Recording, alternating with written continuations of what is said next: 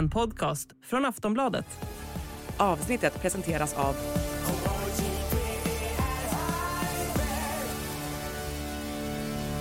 Stödlinjen.se, åldersgräns 18 år. Han har en ny förlovningsring på sitt finger, han har nya fräcka brillor. Alla vill prata som han gör och ja, det mesta verkar gå som nysmort läder för Jimmie Åkesson. Vi listar 5 anledningar till jubel-läge för Sverigedemokraternas ledare. Men visst finns det också ett och annat orosmoln, eller? Och så korar vi senaste partiledardebattens vinnare och förlorare, där båda utnämningarna faktiskt är rätt oväntade. Välkomna till Aftonbladets politikpodd En runda till.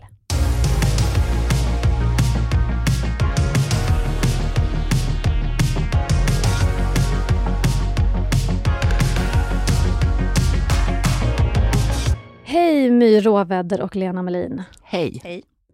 Terrorgruppen Hamas attack på Israel har sänt chockvågor såväl in i landet som runt om i världen och konsekvenserna kommer förstås att bli enorma. Just nu är de helt oöverskådliga. Det vi vet är att dödstalen stiger hela tiden. För Sveriges del innebär det just nu att det är tänkt att vi ska evakuera svenskar från området och att regeringen har bestämt sig för att pausa utvecklingsbiståndet till Palestina. Jag är nyfiken på att veta vad regeringen gör mer i det här läget. Ja, där är de flesta ganska överens och man upprepar som man har upprepat under många års tid vid det här laget att det är bara en tvåstatslösning som kan så att säga, knyta upp den här konflikten. Det som har blivit en debatt inom regeringen, det är det här erkännandet av Palestina som den socialdemokratiska regeringen gjorde 2014. Och att det finns en slitning där i den här regeringen om att man ska dra tillbaka det eller inte. Utrikesminister Tobias Billström menar att det är inte någonting man bara gör så där. Men Liberalerna och till viss del Kristdemokraterna och framförallt Sverigedemokraterna driver på för att man ska dra tillbaka det. Och det är väl en diskussion som kommer att fortsätta. Men man vet ju inte ens om det är möjligt. Nej, men tror ni att det här kommer att sätta nytt fokus på Israel-Palestina-politiken i Sverige? Nej, däremot så tror jag att det kommer att sätta nytt fokus på det som ju många judiska företrädare tar upp nu, att de, så fort den här konflikten blossar upp så ökar osäkerheten kring dem även i Sverige, alltså de som individer och grupp. Vi har sett något viktigt hända och det hände i direktsändning. Varje gång Centerpartiet har lyft de här förslagen om att faktiskt göra det enkelt att få in människor i jobb så har vi mötts av hårt motstånd både från vänster och från höger. Och jag tror att det är dags att ta de här tuffa besluten, att våga sänka trösklarna in på arbetsmarknaden för människor för att få jobb, jobb och jobb.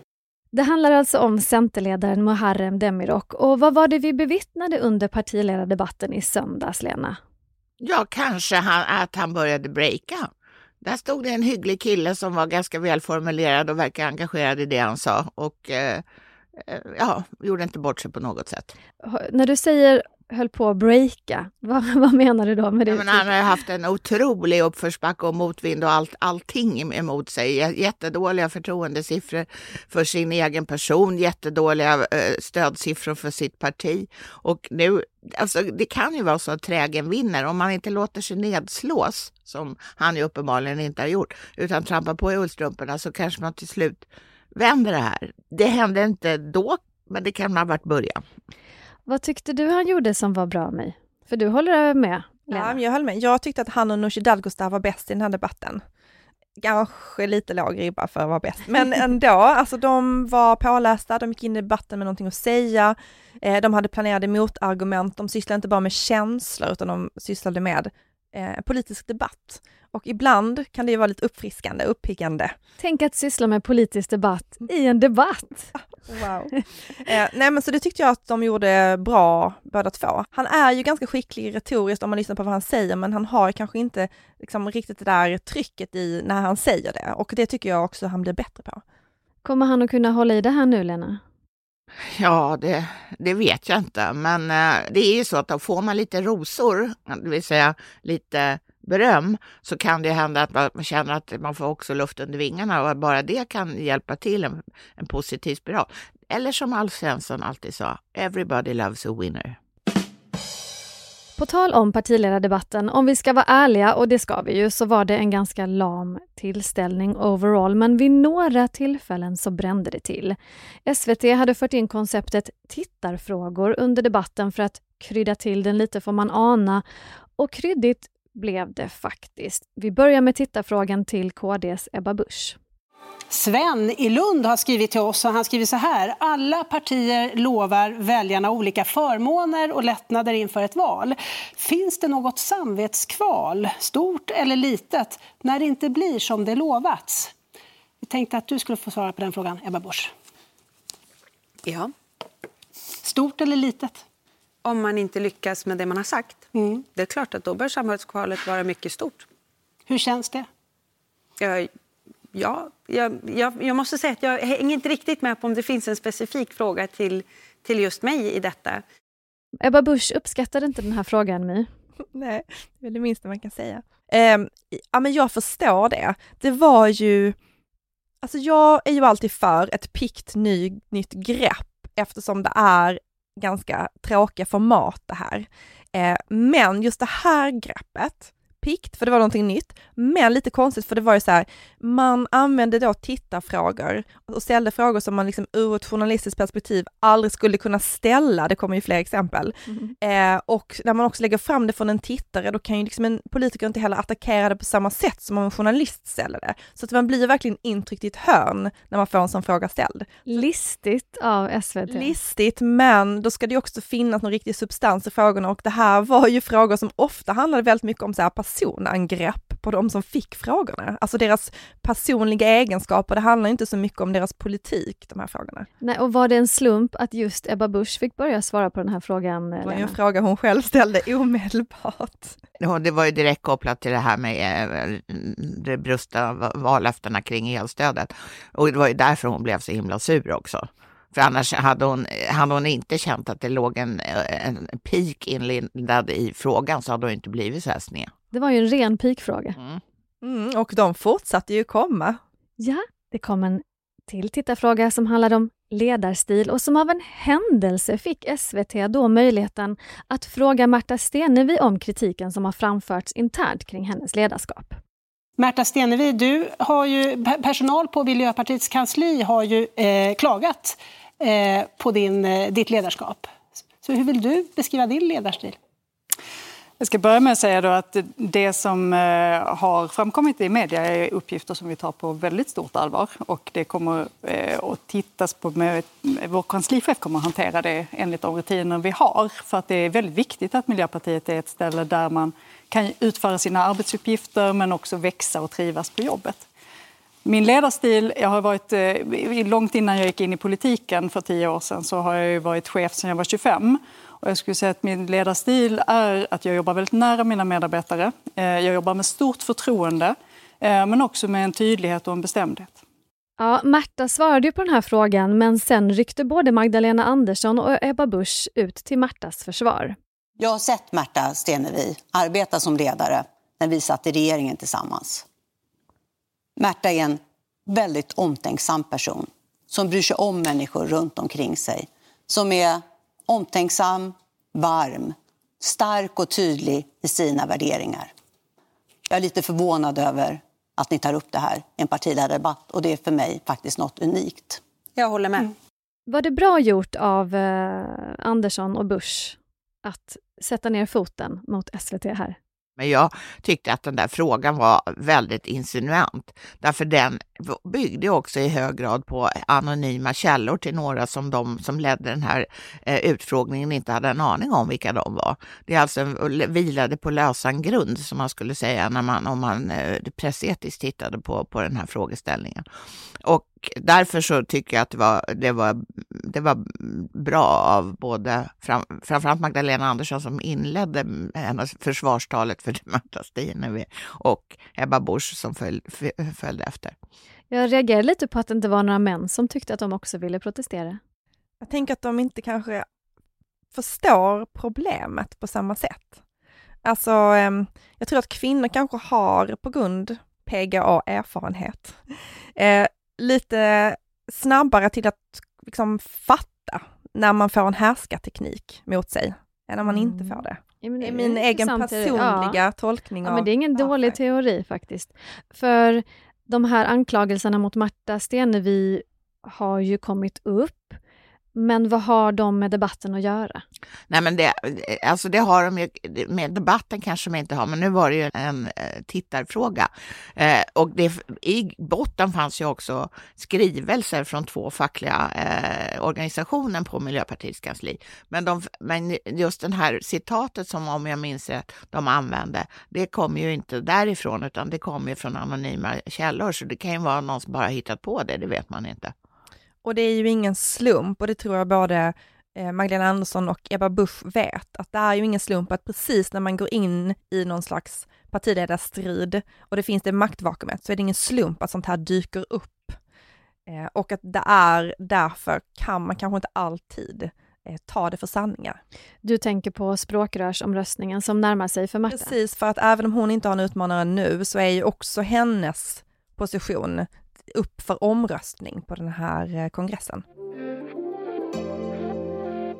En som jag noterade tog det ganska piano i debatten var statsministern. Han verkade lite nedsövd, tyckte jag. Ja, han tog inte för sig, det kan man inte säga. Nu brukar inte statsministrar göra det i den här typen av debatter, för de verkar vilja inta en mer statsmannalik position och så att säga mer agera som en domare. Men han var ju väldigt frånvarande, får man ju säga. Och såg ut som han helst skulle vilja gå därifrån. Men tyckte du att det var debattens förlorare, My? Men jag tyckte att både han och Magdalena Andersson hade en delad sista plats. Eftersom de är egentligen de 2 liksom bärande partierna och att de håller sån low key i sån här sammanhang. Men jag måste ändå säga, jag måste tacka Ulf för en sak för den här debatten. Och att det var uppenbart att de ändå har börjat fundera över tonen de håller till varandra. Och det var ju mycket mindre skylla på varandra i den här debatten än den som var förra gången. Nu minns jag inte vad det var, men då var det ju kaos, de bara stod och skrek på varandra. Så tack Ulf för det.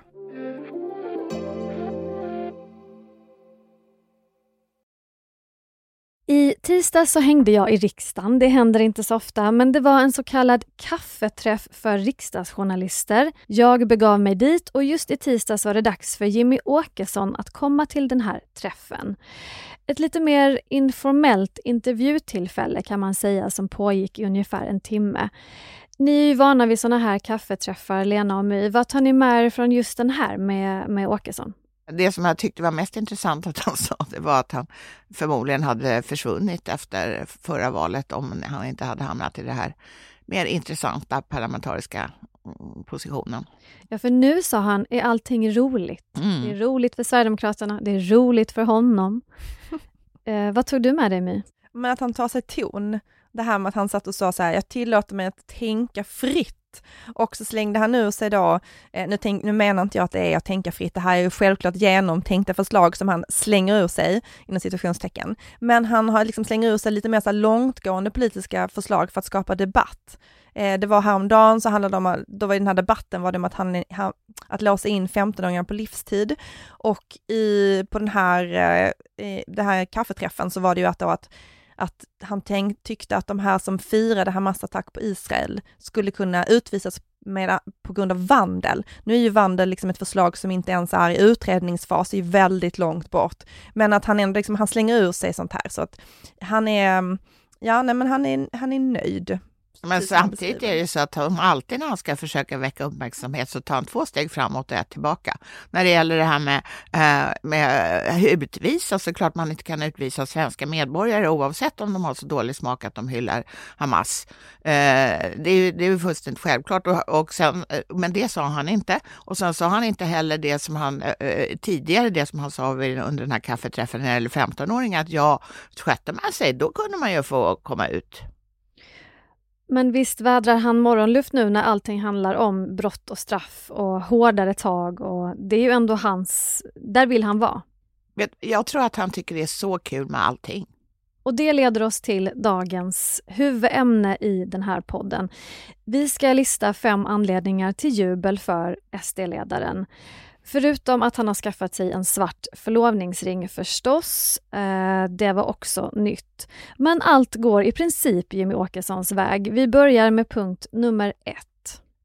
Sverigedemokraterna är i senaste mätningen från Aftonbladet Demoskop jämnstora med Moderaterna. 19,5% för Moderaterna, 19,6% för Sverigedemokraterna. Det är en liten skillnad, men ändå tänker jag att den känns otroligt fin för Sverigedemokraterna. När hände det senast att de gick om? De var ju större i valet. Den, som alla politiker brukar säga, den enda opinionsmätning som räknas. Mm. Min misstanke är att Moderaterna tycker att det här är djupt obehagligt, My. Ja, och det borde de verkligen göra. För att även om de var större i valet så var det också ganska ovanligt innan dess att de var större i opinionen. Så att nu är ju liksom frågan, sätter det här sig eller är det bara en av de här tillfällena som dyker upp? Om det blir så att SDs självförtroende växer och cementeras till nästa val, det kommer ju framkalla en stor kris inom Moderaterna.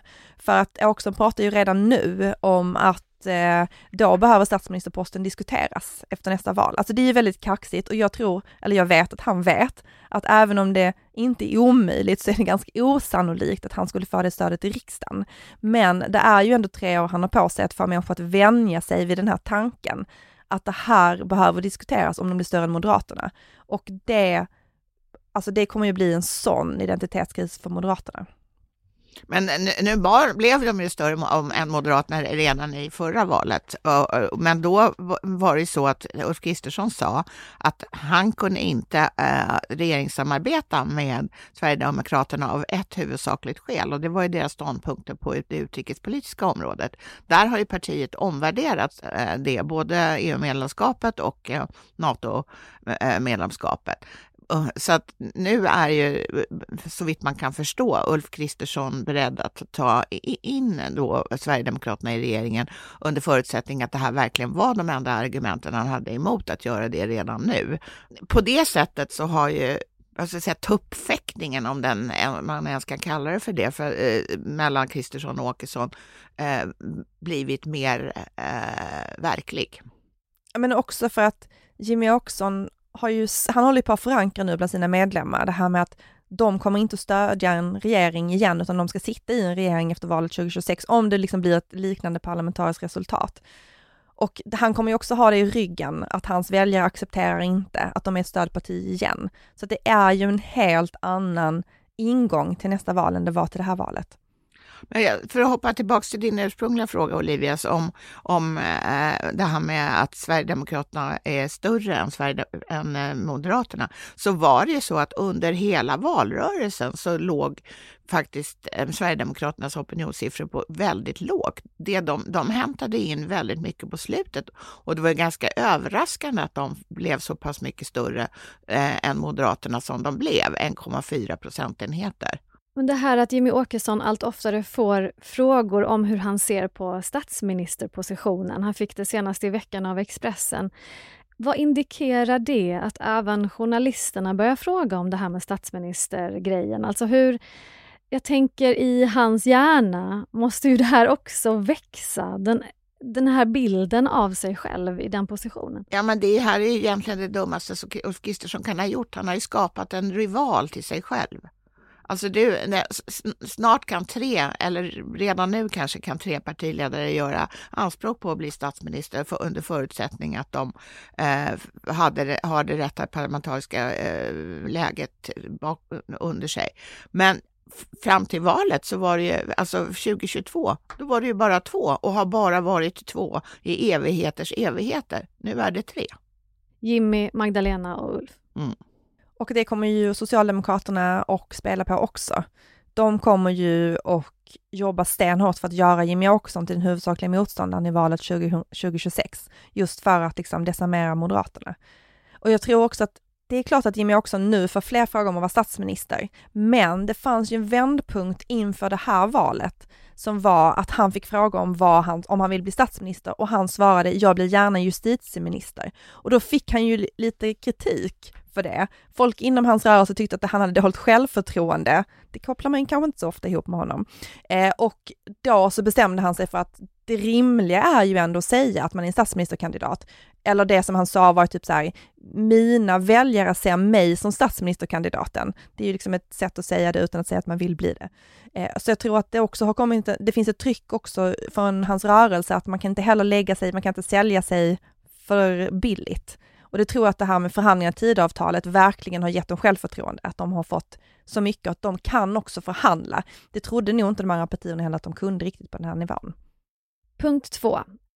Sverigedemokraterna äger samtalsämnena nu. Senaste tiden har allt handlat om kriminalitet, hårdare tag, för stor invandring, för dålig integration, olika åtgärder för att förändra samhället, vilket Sverigedemokraterna ju verkligen vill. Och dessutom så för många av de andra partierna just nu SDs retorik från början till slut nästan. De låter ju som papegojor. Är det här egentligen den största anledningen till jubel för Jimmie Åkesson? Att motståndet på vissa håll har fallit? Jag tror inte att det är det största anledningen till jubel för honom, utan det som han naturligtvis är glad för är att verkligheten har spelat Sverigedemokraterna i händerna. Alltså, dels att de har en hög trovärdighet när det gäller de här frågorna, men också att, så att säga, samhällsutvecklingen i Sverige har gjort att många människor tycker att något måste göras. Sen att andra partier har följt efter i hög grad när det gäller hur man ska bära sig åt. Det handlar ju bland annat om att de har sett sina egna väljarskaror flytta sig till Sverigedemokraterna, och då gäller det att försöka få tillbaka dem. På den här kaffeträffen i tisdag så sa Jimmie att S börjar låta som SD, men att de gör det av strategiska skäl för att nå makten. Har han rätt med? Nej. Alltså egentligen så låter ingen som SD, för att de glömmer att SD alltid går ett steg längre. Alltså det är absolut att SD light. Ja, men precis, det går absolut att säga att alla partier låter som SD lät för några år sedan. Om man bryter ut vissa delar i migrationspolitiken och i rättspolitiken. Ulf Kristersson låter ju extremt mycket som Sverigedemokraterna när han alltid landar i slutsatsen att det är invandringens fel, och när det handlar om kriminalitet och bristande välfärd. Men de inte låter likadana som, det är ju att Sverigedemokraterna i andra delar av de här politikområdena är mycket mer radikala, och det är ju det vi hör när Jimmie Åkesson säger till exempel så här: bura in 15-åringar på livstid, eller militären ska hjälpa polisen mycket mer långtgående än vad de andra partierna vill. Och det är ju för att de har ju en position där man kan vara mycket mer radikala, och de förflyttar ju, alltså en del av deras strategi är ju alltid att förflytta samtalet liksom ett steg längre, för sen kan de backa. Det är inga problem för dem. Så att till vissa delar låter de som SD, men till vissa delar så är det bara SD som låter som SD. Jag måste säga att det är lite övermaga av Jimmie Åkesson att påstå att just att Socialdemokraterna är unika på den svenska politiska scenen med att vilja ha makt. Jag skulle vilja säga att han är väl också där för att få makt och inflytande. Så det där är ju ett väldigt sofistikerat sätt att svartmåla sin motståndare. Punkt 3. Är det något som Sverigedemokraterna haft det lite tjorvigt kring, så är det ju persongalleriet. Skandal på skandal, uteslutningsärende på uteslutningsärende, hetska Twitterdebatter om uttalanden och så vidare. Det har varit en ongoing följetong sedan Sverigedemokraterna bildades. Typ. Och när det brann som mest kring Richard Jomshof här i somras så undrade man förstås om han hade satt sin sista potatis i maktens korridorer. Men det hände inte, My. Nej. Han är kvar. Jag skulle inte hålla med om att det brann kring honom. Alltså för att, och här är mina argument mot det. Jag vill gärna höra dem. Nej, men dels att alla vet om vad han tycker. Partiledningen vet om det, de står bakom honom. Det här är också en del av deras politik. Det här med kritik mot islam och kritik mot islamism, det har ju för sig alla. Och liksom, det är en viktig del i SDs ideologi, och att Åkesson hela tiden höll Richard Jomshof om ryggen. Alltså det var inte en skakning kring att partiet stod bakom honom. Och det brinner ju bara runt en politiker egentligen när partiet backar bort. Annars är man ju trygg. Och han är trygg i sin position, och han är trygg i att partiet backar honom. Så att just när det gäller Richard Jomshof så har det liksom varit kontroversiellt kanske utanför Sverigedemokraterna men liksom inte i Sverigedemokraterna. Kan det bli så att partiet går lite stärkt ur en sån här situation om det faktiskt ändå inte blir så att personen får lämna eller att debatten tystnar? Jag tycker man ska notera att Richard Jomshof inte har anklagat profeten Mohammed för massmord någon fler gånger sedan dess. Han har inte gjort några sådana där hysteriska uttalanden överhuvudtaget. Han har blivit tagen lite i örat. Skulle jag tro. Det som ändå skiljer SD från andra partier, det är att de själva kan vara ganska kritiska till sina egna politiker och företrädare. Att de själva kan vara lite så här, ja vi har ju över åren haft ganska dålig kvalitet på våra företrädare. Och det är som det är, vi jobbar på att det ska bli bättre. Jag har aldrig hört något annat parti säga så om sina företrädare. Alltså vi pratar liksom om riksdagspolitiker. Att det är så här, ja det har varit ganska dåligt genom åren. Det dyker upp lite tokingar, men vi gör vårt bästa. Och den här vanan kanske har varit, vad ska man säga, erfarenhetsmässigt så vet de hur de ska de har ju ett väldigt inarbetat system för att hantera den här typen av situationer. Punkt 4. Budgeten. SD har fått bort plastpåseskatten. Check. De har fått igenom sänkt skatt på snus. Check. De har fått igenom sänkt skatt på bensin och diesel. Check. De har fått igenom sänkt reduktionsplikt. Check. Varför är det här så viktiga grejer för SD att bocka av, Lena? Därför de vill liksom framstå som småfolkets väktare på något sätt. När alla andra är vargar som försöker bita huvudet av den vanliga svensken som träget går till jobbet varje morgon och äter sin medhavda lunch, så finns det några som slåss för dessa människor och det är Sverigedemokraterna. Tänk 3 kronor för varje snusdosa, det är ju inte klokt vad bra det är. Nu är jag sarkastisk bara så att jag understryker. Jag hoppas att våra lyssnare känner igen din sarkasm. Men alltså du tänker att det är liksom, de satsar på såna här hushållsnära grejer som ska kännas i din egen lilla plånbok. Så att ja, och det är ju inte fel alltså, om man ser det rent opinionsmässigt att göra det. Det har jag väldigt svårt att tro i alla fall. Men och de har ju tidigare satsat på andra. I den förra budgeten fick de ju igenom att man inte sänkte a-kassan till exempel. Och det betyder ju också jättemycket för just de som är arbetslösa. Så att de är ju på det sättet det som de brukar kallas för ett vänsterparti i vissa frågor. Tror jag Nooshi Dadgostar blir jättesur av att höra. Ja, det tror jag med. En sak som de inte har fått igenom, eller de har liksom fått igenom fast på ett annat sätt än de hade hoppats, tror jag. Det är att de vill ju ha en tandvårdsreform. Det har ju varit en av deras liksom stora sociala satsningar. Och de fick ju lite av en tandvårdsreform nu, fast tvärtom. Men det blir då alltså dyrare för unga människor att gå till tandläkaren. Man ska då sänka den här gränsen från att det är gratis till 19 från 23, tror jag. Men vad blir nästa vinst på budgetområdet för Sverigedemokraterna? Vad siktar de in sig på nu? Tidöavtalet ska ju till exempel omförhandlas. Det kommer ju inte bli så stora skillnader, men det som de kommer att fortsätta med, det är ju att försöka sänka priset på bränsle, för att det har ju verkligen inte varit en rak seger för Sverigedemokraterna eftersom det inte har blivit jättemycket billigare. Det har kostat jättemycket pengar, men det märks inte när man tankar, och det kommer förmodligen att bli skillnad. De väntar ju nu på vad som händer när reduktionsplikten sänks vid årsskiftet. Om det då blir liksom en märkbar skillnad som gör att de inte behöver lägga jättemycket krut på att förhandla det i kommande budgetar. Men de kommer ju att behöva se till att de infriar det vallöftet och sänker priset. Punkt 5. En annan mätning, också från Aftonbladet Demonskop, görs ju om förtroendet för de olika partiledarna, och det är också goda nyheter för Åkesson, den senaste som kom. I oktober 2022 hade 39% stort eller mycket stort förtroende för honom. I oktober 2023 är siffran 38%. Alltså i princip intakt. Varför ser det ut så? Den största anledningen är att Jimmie Åkesson inte sitter i regeringen. Ofta så åker ju både partier och partiledare som sitter i regeringen på stryk i opinionen därför att de har ett ansvar. Och man kan kräva att de tar sitt ansvar. Men de som sitter utanför brukar, som Socialdemokraterna och Magdalena Andersson är det tydligaste exemplet på just nu, verkligen segla i medvind.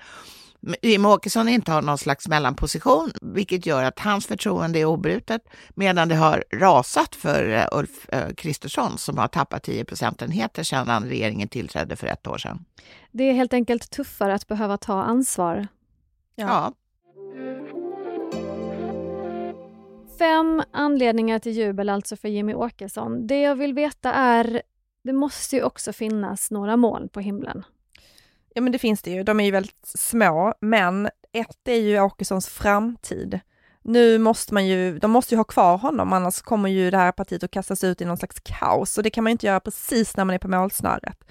Det andra är ju att hela liksom partiets identitet har handlat om att vara i opposition. Och att nu har de det, alltså de har lite av en depression i hur de ska hantera den här nya positionen. Och frågan är då, går man vidare med, för att använda ett SDS uttryck, essensen i partiet? Eller tappar man liksom lite av sin själ och bara blir ett vanligt parti? När man behöver organisera sig på tydligare sätt, där det inte kan vara lika toppstyrt, när man behöver ha fler politiker som syns och hörs. Det är en diskussion inom partiet just nu. Är det lite sårbart att det är Jimmie Åkesson som allting vilar på, Lena? Ja, fast jag skulle vilja säga att den sårbarheten är inte så uppenbar ännu. Den kommer ju att bli den dag när han tröttnar på det här. För att då kommer han att vara tvungen att ersättas till slut. Och den omställningen kommer ju vara oerhört smärtsam för Sverigedemokraterna. Men så länge han är på gott humör, vilket han är just nu och kommer att vara till valet 26, så är ju det inget problem. Däremot så är det ju ett problem för dem om deras idéer på de här lag- och ordningssidan, om de börjar ta slut. För vad ska de då ta fram för krut? Nu har de ju burits av att lag och ordning är en fråga som väljarna har satt överst på sin lista över angelägna politiska frågor i åratal. Och de har kunnat tugga på precis samma grejer. Men om de till slut är genomförda, vad ska de plocka fram för ammunition då? Det är ett problem. Tror du att Jimmie Åkesson odlar någon kronprins? För jag antar att kronprinsessa är helt uteslutet med tanke på hur få kvinnor som får toppositioner i det här partiet. Nej, tror du det, My? Nej, det tror jag absolut inte att de gör.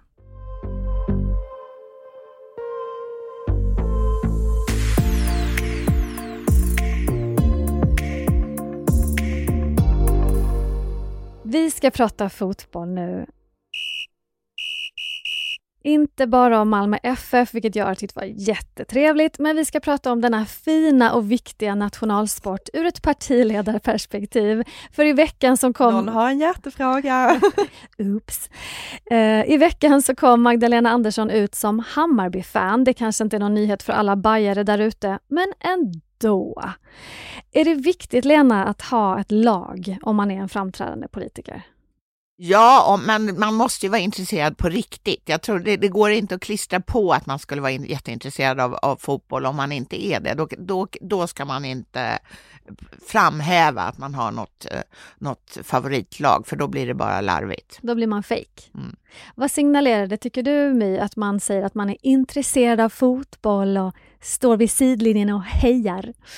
Ja, men jag tror att om jag bara får gissa då, eftersom jag inte kan hitta några egna känslor som mig själv, är det väl också att det signalerar det här liksom den svenska folksjälen. Att man är intresserad av föreningsliv, att man är engagerad, att man sysslar med friskvård, som också är viktigt i den svenska identiteten. Så det tror jag är en viktig del. Men som sagt, ja, man måste ju ändå tycka själv. Man kan inte bara hitta på. Jag skulle inte kunna sitta här nu och hitta på ett lag. Annie Lööf skrev ju i sin bok om hur hon hade växt upp inom fotbollen och hur viktigt det hade varit för henne och hennes identitet. Hon har ju spelat fotboll. Annie Lööf hade i alla fall Thomas Ravelli som idol, och därför så blev hon målvakt i Värnamo. Ja, hon var målvakt. Jajamensan. Är inte det en ganska bra position om man sen ska bli partiledare? Det tyckte hon i alla fall. Man får ta smällar, bollar, vara på sin vakt hela tiden. Vi ska dra igenom lite grann vad partiledarna hejar på, tycker jag. Jimmie Åkesson, naturligtvis Sölvesborgs stolthet, Mjällby. Naturligtvis. Nooshi Dadgostar, IFK Göteborg. Inte heller så konstigt kanske. Johan Persson, Örebro SK. Märta Stenevi, Malmö FF. Muharrem Demirok har varit ordförande i Åtvidabergs FF. Jaha! Va? Det visste inte jag. Ja, men det har jag läst. Ja, men då så. Och Ebba Busch hejar på Sirius, där hennes exman spelade i många år. Också för att hon är från Uppsala. Precis. Ja. Sen har jag glömt någon nu. Ja, jag tycker du har glömt Ylva Johansson. Hon är ju inte partiledare. Nej, men hon är en stark politiker på Europanivå. Och hon är ju den mest fanatiska Hammarby-fans som överhuvudtaget existerar. Hon har också varit ordförande för någon sektion, jag kommer inte ihåg vilken, inom Hammarby. Och tränat flicklag. Se där. Och vi har faktiskt glömt statsministern. Jag letar upp det här och hans hjärta bultar enligt uppgift för Eskilstuna United. De ligger näst sist i Superettan, det är därför ni aldrig hört talas om dem. Och IK Viljan som är något slags litet strängnäslag som simmar runt i division 3. Ja, men det här är väl också för att hans barn spelar i fotboll. Framförallt en av döttrarna spelar ju fotboll på ganska hög nivå. Men hon har ju då bytt lag, för att jag vet att hon googla det här också. Hon spelar nu hon pluggar i Linköping, hon spelar i LiU AIF, alltså jag gissar att det är universitetets lag. Och de är, vad jag har läst, kanske inte uppdaterat, i division 3. Då tror jag att det är Kristerssons nya favoritlag. Ja, men det måste det ju vara. Ja, det tror jag absolut. Och jag tänker så här, det måste också vara jätteroligt att ha ett barn som spelar i ett lag, faktiskt. Och få heja på, det måste ju vara det bästa. Det är det du får satsa på mig. Jag får satsa på det. Visst var Stefan Löfven också väldigt passionerad kring Tottenham? Visst var han det? Absolut. Men eftersom man också måste ha något hemmalag så att säga, så var ju det Örnsköldsvik i hockey. Och med den pucken glider vi ut ur veckans avsnitt. Tack My och Lena. Tack själv. Jag heter Olivia Svenson och vi hörs igen snart. Hej då allihopa.